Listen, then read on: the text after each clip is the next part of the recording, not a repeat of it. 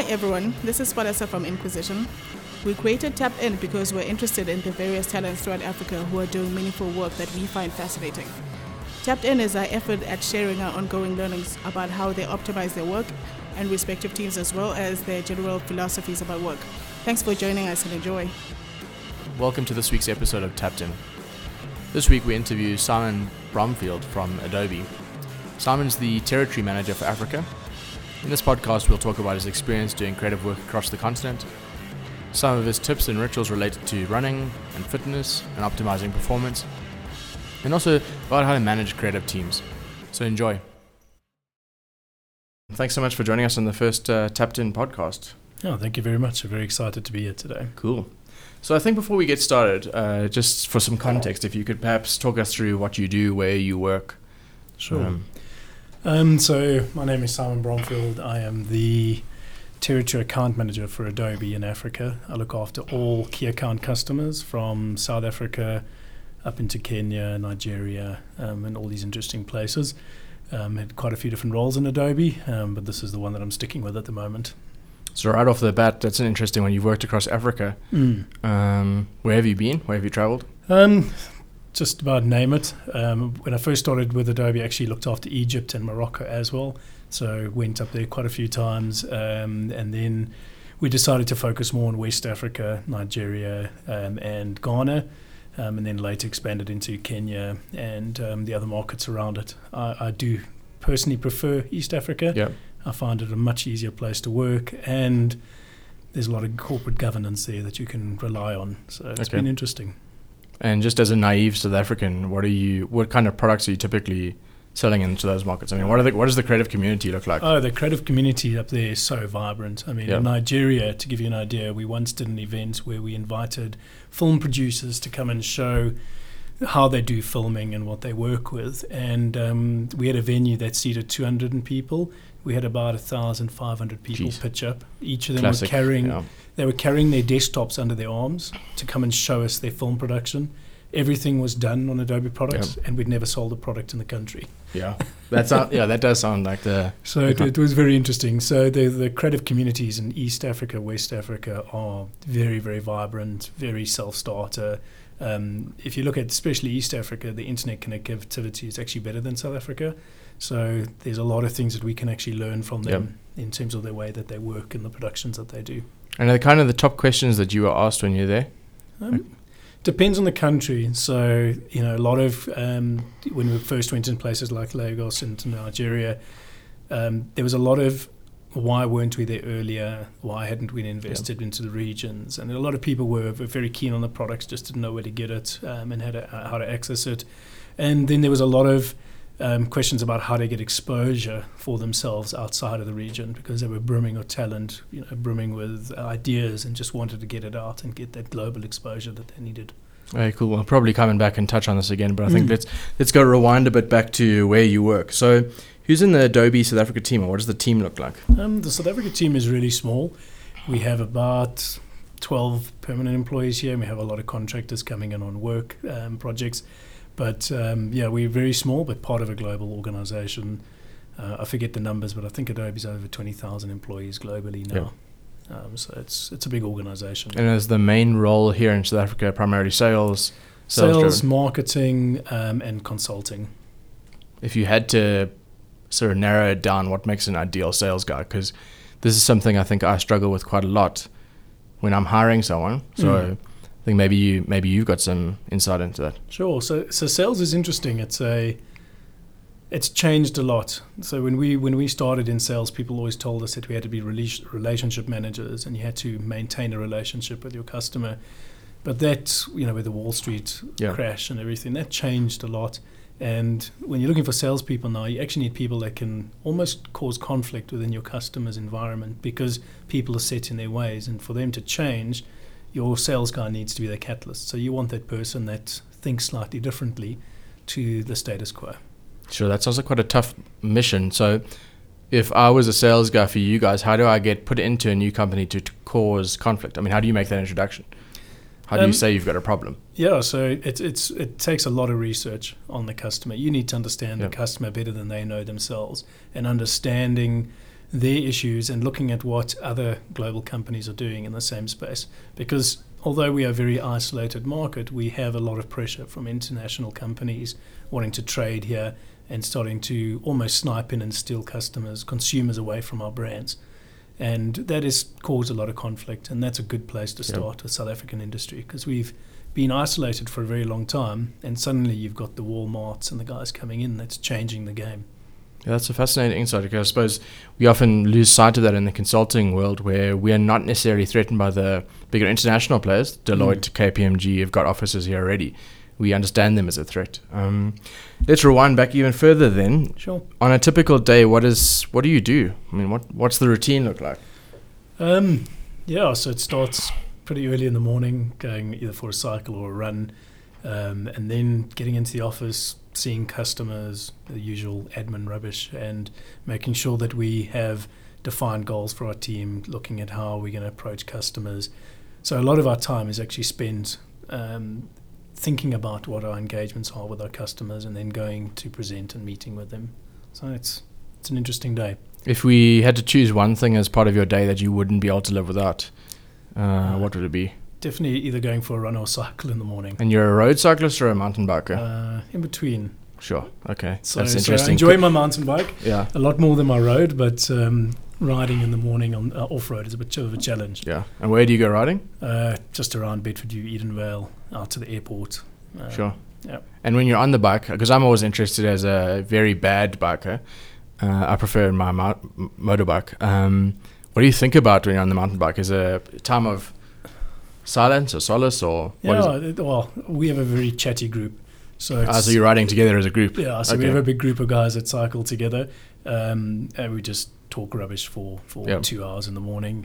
When I run, that's when you get a lot of contemplation. And you're running for 45 minutes to an hour by yourself. You get a lot of time to think about things.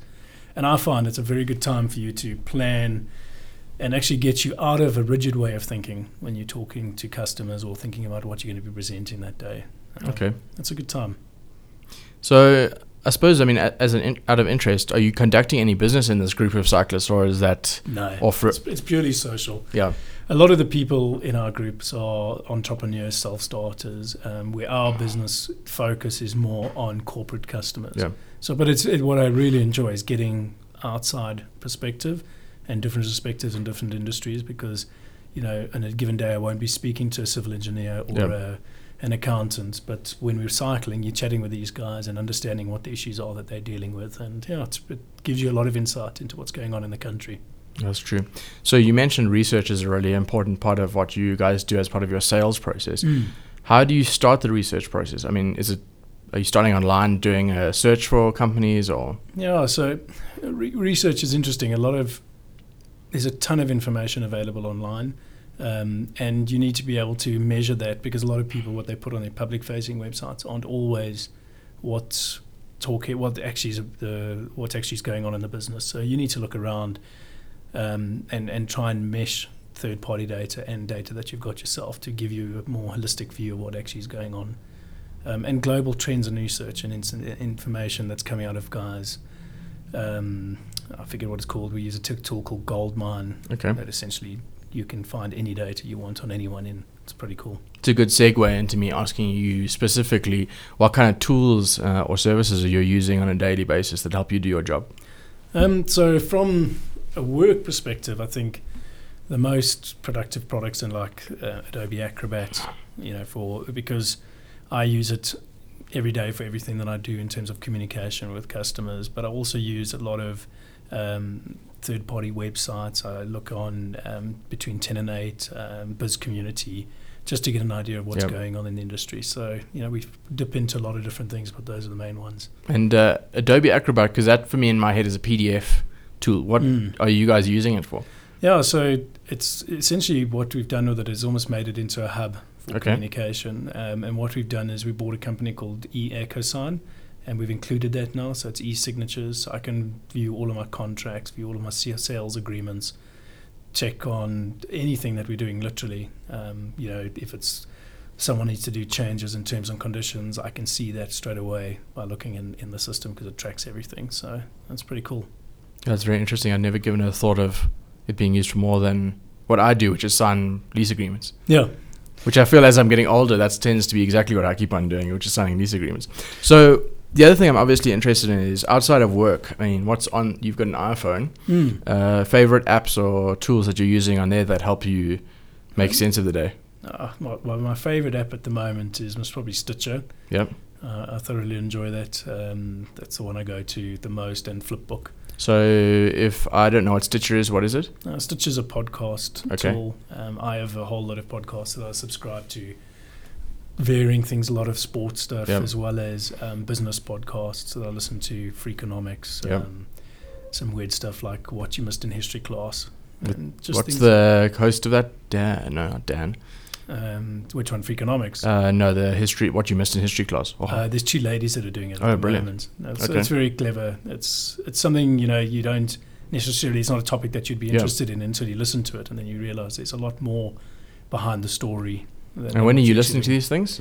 Either when I'm cycling by myself or when I'm at the office or on my way to office, listening to it on the car. And you mentioned the business podcast. If you had to narrow it down to say one that you thought I couldn't live without, what would you suggest? The one that I enjoy the most is most probably Freakonomics, just because it's a very different way of looking at data, different way of looking at problems, and they take topics and just take different angles, which I thoroughly enjoy. Okay. Onto that subject, I mean, one of the things I'm always curious about is where people draw their sources of information from. So you've mentioned Between 10 and 5, Biz Community, and some of the podcasts. Is that primarily where you get your insight about the community from, or the design community? That and a lot of engagements with customers and talking to customers, because the South African industry is very fragmented. There's you've got different disciplines. So you've got print guys, you've got web guys, you've got video guys, and they don't always talk on the same forums and the same discussions. So there's a lot of places like Creative Cow where you can get great video information. There's 10 and 8 where you get fantastic local content. Behance is a really cool website. In your interactions with all these guys across various sectors, is there any challenges that you think are commonly held between them, or do you think they face very different challenges? I think all of them they all have their unique challenges, but all of it is driven around mobile. Okay. All of the problems that people are dealing with is how do we get onto mobile? Whether you're a video editor or a print magazine designer, it's the same issue. People are moving away from traditional readerships, traditional products, and they're moving to tablets and devices. And how do you retain ownership of your content? And what's your thinking, or your business's thinking around the mobile environment? I mean, are you gearing up to assist in that regard? So Adobe's done a lot of investments in the space. We are the number one web content management technology product out. We own a technology called Adobe Experience Manager, which is for delivering content to web. One of the other technologies we own is Adobe Analytics, which is essentially being able to analyze all customer engagements with your products on any platform. So when you say all, I mean that's I guess a competitor for what, Google Analytics? Yeah, it's I would say it's a different product offering, because Google Analytics is a free analytics tool, whereas we're paid for analytics. So all of the data that you're getting on your website is your data. Yeah, it belongs to you. No one else has access to it, where other tools allow other people to get access to it. So that would be the key differentiator in that regard. Keep your data. Yeah, and that's why, if you look at the global websites, I think 199 out of I think it's like 99 out of the top 100 websites all use Adobe Tech now. Oh, really? Purely from that, because if you going out there and you're making your web products available, you want to make sure that any analytics that are generated off that is yours and your data. Are there any concerns around privacy, or is it primarily around proprietary data? It's around proprietary data. Okay. So privacy, we agree, and we follow all of the rules around safe harbor and POPI and all these things. So privacy is not an issue. It's more about being able to get people to make a conversion.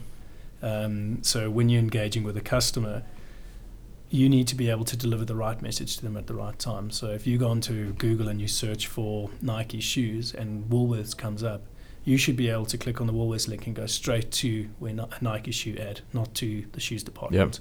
Yep, 100% agree. And that's the thing that we need to look at. Okay. And so I suppose that lends itself to a question around the best bit of insight you've ever been given about the South African community or design community. Quite a tough question, I guess. But are there any really amazing insights or people that you kind of feel are the go-to guys for? There's some crazy people and some really interesting ways that people do things. There's a community, and I won't talk about South Africa now, but a community in East Africa called Skunkworks. Yep. And they're just doing the most amazing content out there. When I went up there the first time, I thought we were going to be teaching them something, and I learned for the entire trip. I mean, I was just amazed at what they're doing. Here in South Africa, there's some fantastic designers, there's some fantastic content being created, and the guys like from 10 and 8, they really are leading this discussion and putting a lot of good content out. And the Skunkworks, because that really interests me. What did you learn from them? I mean, what are they doing that maybe we could try and learn from here? So one of the things is around web content management and using web technologies. So in South Africa, we are still thinking feature phones. So when we speak to customers, they're saying, but we need to work on a Nokia 8110, and it's like they don't even think about that. They're thinking purely about high-end smartphones and delivering content that is engaging. And there's amazing projects that are going on up there. I mean, I once went to school where they were doing a full lecture with a Samsung TV nailed to a tree. Sure. And they had full, I think it was 100 megabits per second internet connectivity to that device. They had a lecturer from somewhere in, what country was it? I think it was in Morocco or in Tunisia doing the class. And you were sitting... Oh, so it's a satellite linkage from Europe or from the Middle East, doing a class, mathematics, and these kids were sitting and watching it. It was just mind-blowing. I mean, we couldn't do that here in South Africa, not for love of money. So there's a lot of things that they're doing up there that we can learn from. Primarily around sounds like access and that entrepreneurial spirit, or no, not necessarily entrepreneurial.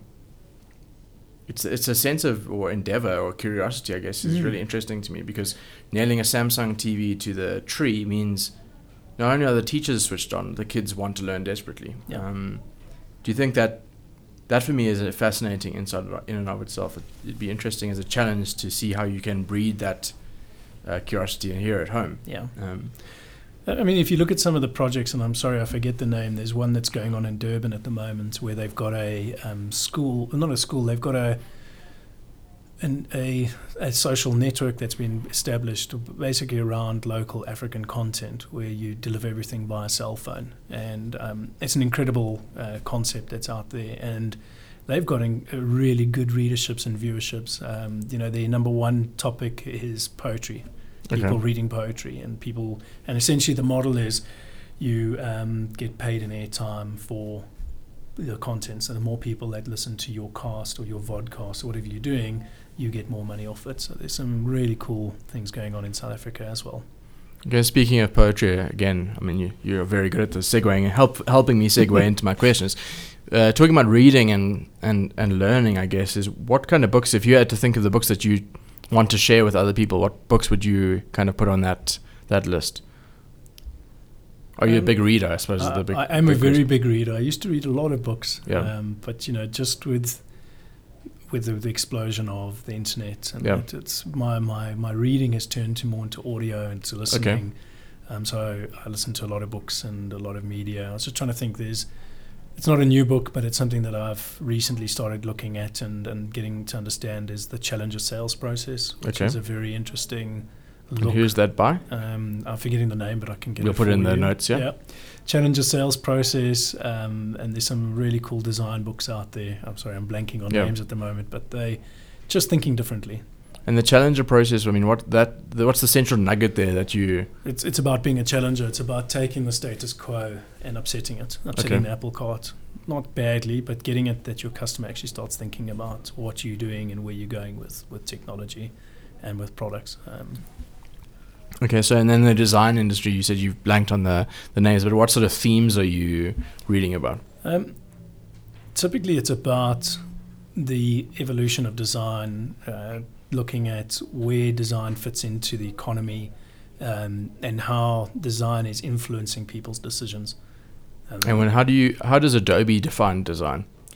So creativity is the core of everything. And if you look at any business we did some research recently. If you look at any business that's growing or in the top performing in the industry, and you ask them to rank creativity ranks higher than most of the other business processes. And you need to be able to be creative in your business in order to grow. To embrace creativity is something that, if you look at Silicon Valley, that's why all of these startups like Supercell and that are doing so well, because they've just taken creativity to the next level. Any South African businesses you think exemplify that? It's probably FNB in terms of traditional businesses with their web content and the way that they're thinking about delivering devices and getting outside of the space that they're in traditionally. They're doing very well, but I think that's something that South African industries are really struggling with, is thinking outside of the box. Yeah, it interests me because I think a lot of South Africans confuse design for graphic design. So we make pictures versus we solve business problems, which design plays in the problem space in my head. Is that something you... Yeah, so it's about, when someone lands on your website, what is the first thing that they're going to see? Is it something that's compelling to them? And being able to deliver a message to a user that is unique to their experience is something that we believe is very important. And customers that have embraced that, we've seen a lot of good return for them.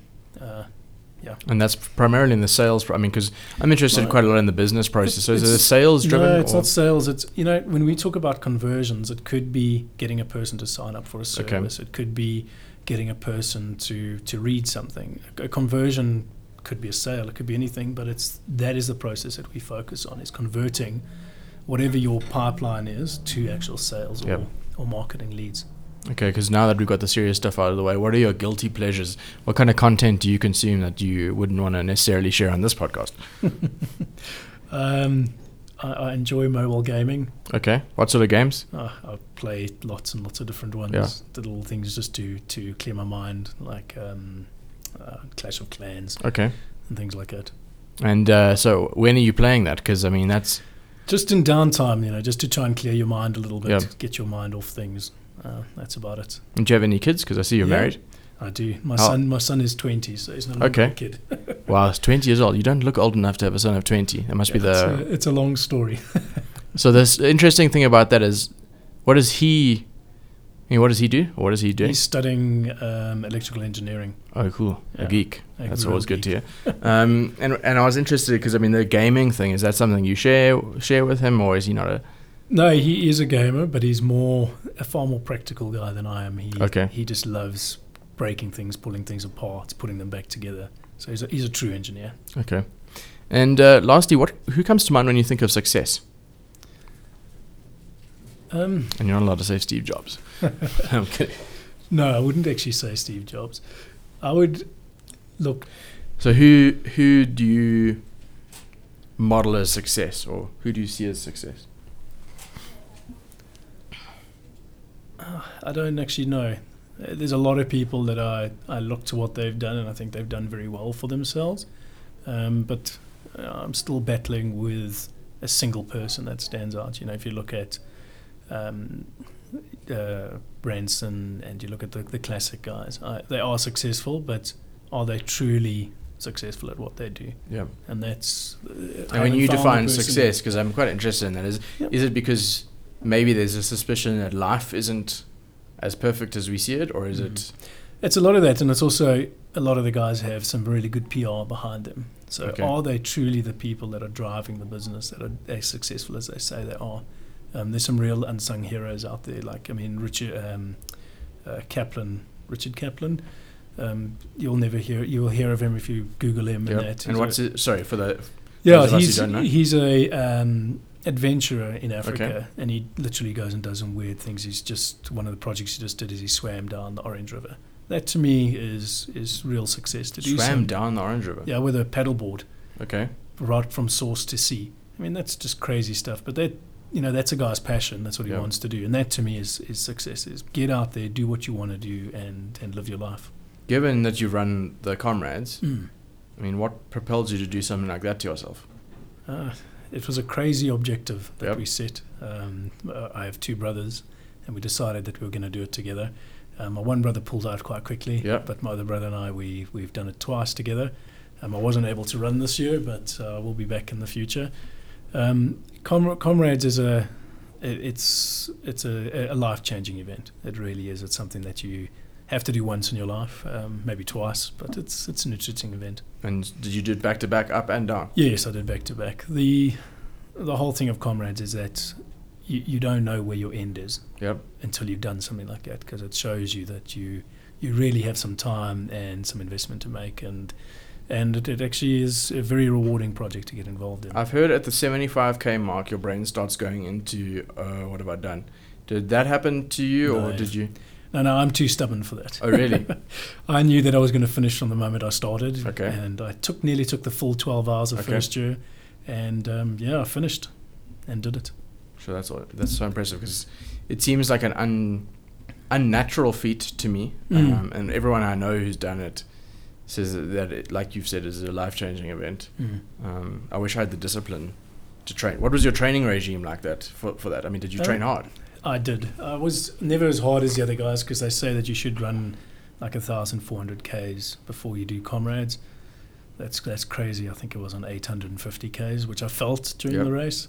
But you need to have discipline, but just with work and that, it's difficult to get it out. So 6 days a week, at least once or twice a day. And nutrition-wise, what did you change anything in your diet? I changed everything. Lost something like 20 kgs through the process. Sure. It was a lot of fun.